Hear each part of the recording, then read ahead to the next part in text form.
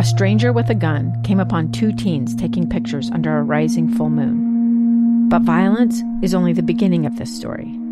Sometimes I thought, there are no miracles. Yeah, there are, and this is a big one. I'm Amy Donaldson, and I've spent my career talking about how lives are undone by violence. The Letter is a podcast about how lives are remade. Follow The Letter at theletterpodcast.com or wherever you get your podcasts. Inside Sources. Inside Sources. Inside Sources. Where KSL offers Utah deeper insights on the news. Host Boyd Matheson divides rage from reason and elevates the conversation on issues crucial to our community. On KSL News Radio 102.7 FM and 1160 AM. It's no secret that in America, especially when it comes to our politics, we're deeply polarized.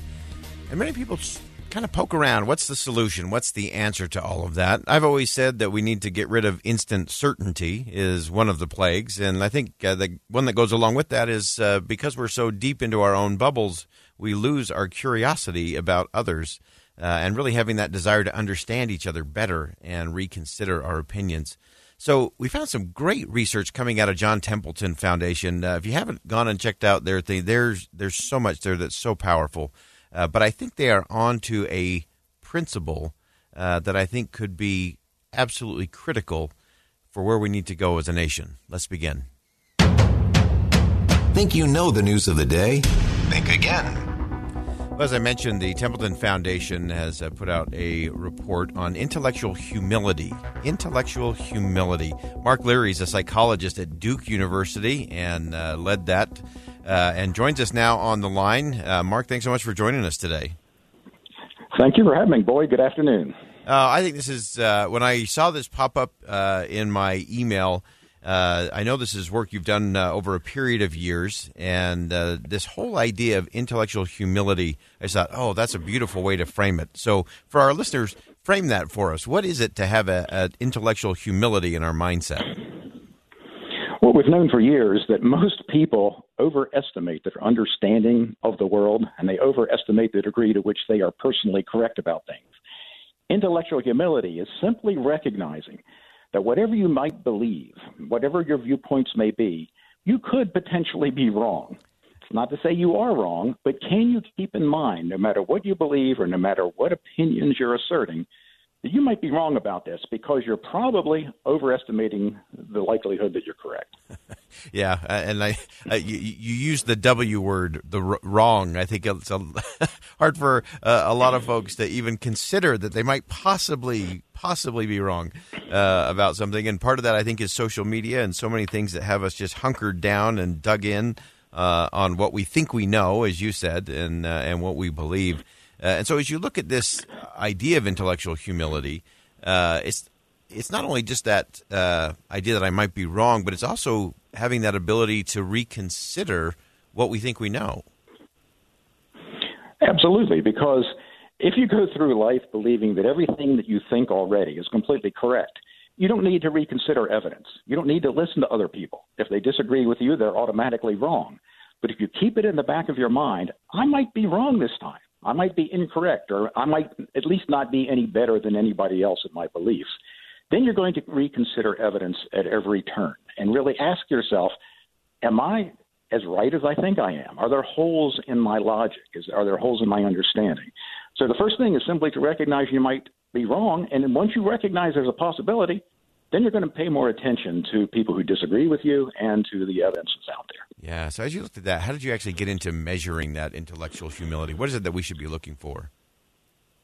There are several measures out there that the researchers are using, but they basically come down to the degree to which people admit that they might be wrong, even in their fundamental beliefs. And people differ on that. There are some people who say, yes, I hold firm beliefs, but any one of these could be wrong. How do I know I have an inside route to the truth? There's other people who say, no, almost everything that I think, it's right. I mean, I'm just absolutely certain about what I believe. And again, I said we have to keep in mind the average person, clearly, research shows in dozens of studies, overestimates how well they understand things by objective evidence. Yeah. People think they're more correct about the facts than they are, and they're more certain about the validity of their viewpoints and opinions. So if we start with that, no reasonable person would think that they are right about 100% of the stuff in the world. And once you realize that, then you have to begin to pay more attention to dissenting opinions and other sources of information. Oh, that's great. Before we get into some strategies for enhancing and modeling and deploying intellectual humility, let's just talk about some of the benefits really quick from all of the studies that you've gone through. What is the impact on intellectual humility and well-being, kind of our overall state? There are a number of things. One is you have higher quality relationships with other people because you're not arguing about each and every little thing. You're going to ask yourself, does this really matter, first of all, because we argue with each other about tons of things that don't matter. And even if it does matter, how do I approach this disagreement with the person? I will approach it very differently if I think, maybe I don't have a full handle on this. You're going to approach it differently if you think that way, then I'm absolutely certain I'm right and this other person is an idiot. So it improves the quality of our interactions. It improves our relationships. It doesn't mean you believe everything that ever the people tell you. No, you're going to be critical about what they say as well, but be critical about what you believe. I think it also helps in work situations for people to be able to negotiate and compromise better. If I think I'm 100% right about everything, why should I compromise with you? Why should I negotiate? You're wrong. But if you leave the door open that maybe your view is not perfect, even if you don't think you're wrong, is it perfect? Are there ways we can change my idea to make it better? Perhaps. People negotiate, they compromise. That allows people to be more creative in business organizations, for example, because I listen to you better and you listen to me better, and together we come up with something better than either of us could if we were entrenched in our own view. So there are a number of benefits. Oh, that's fantastic. And let's go real quickly through some strategies. How do we actually increase that intellectual humility? I think the first thing is really to remind ourselves continually that what we believe might be wrong. And I know it never seems wrong. Of course it doesn't, because we would never say, well, I believe this, but I'm probably wrong, because if you're probably wrong, you wouldn't believe it. So we just simply need to understand anything we firmly believe, we're going to think we're 100% correct, but that's impossible. We can't always be right. We have research showing that the average person in disagreements with other people believe that they are the one who's correct at least 2/3 of the time. So everybody admits, yeah, I'm wrong sometimes. But the average person believes they're right 2/3 of the time when they disagree with someone. That's a statistical impossibility. So just walk through life reminding yourself, you might be wrong. How could you possibly have all of the information and all of the correct perspectives so that everything you believe is correct? Leave the door open at every turn. Sometimes you'll look at the evidence and you'll listen to other people and say, no, I was right in this case. I still think I'm right. There's other times you'll go, well, I'm not quite sure. So even if you believe you're right, if you hold it, that belief, more tentatively, you're going to interact with other people differently when you talk about these topics. This is such a fabulous topic, and it is why we call this segment of the show Think Again, because it is about that intellectual. That's a great title. That's where we focus on this, idea of getting rid of the instant certainty that we see, that we become incredibly curious. All of those things are so powerful. Mark Leary is a psychologist at Duke University. Mark, I'd love to have you back on the program and do a deeper dive on this. I think this is critical, not just in our personal lives. I think this is critical for the freedom and the future of the country, because if we lose that intellectual humility, if we lose that ability to show restraint and to suspend judgment, then we have a whole host of other problems we're going to be dealing with. But Mark, thanks so much. Absolutely. Thanks so much for joining us today. Great research, great piece. Appreciate the work both there at the Duke University and also at the John Templeton Foundation. Thanks so much. Great talking with you.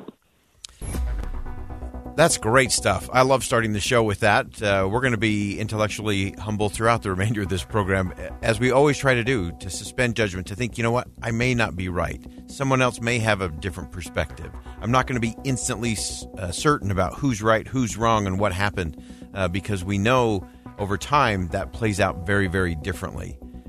We have to suspend judgment. We've got to learn to get rid of instant certainty. We have to make sure we stay incredibly curious about the people and the world around us if we're ever going to create a better future. Think Again with Boyd Matheson on KSL News Radio. 2 years ago, Americans watched in horror as a crisis unfolded at the Kabul airport. She was tear-gassed and beaten. Images of thousands desperate to escape Taliban oppression filled our news feeds. More than 80,000 Afghans made it to America. But the story didn't end there. It was very cold. There was no power, no heat. Who would help our newest neighbors?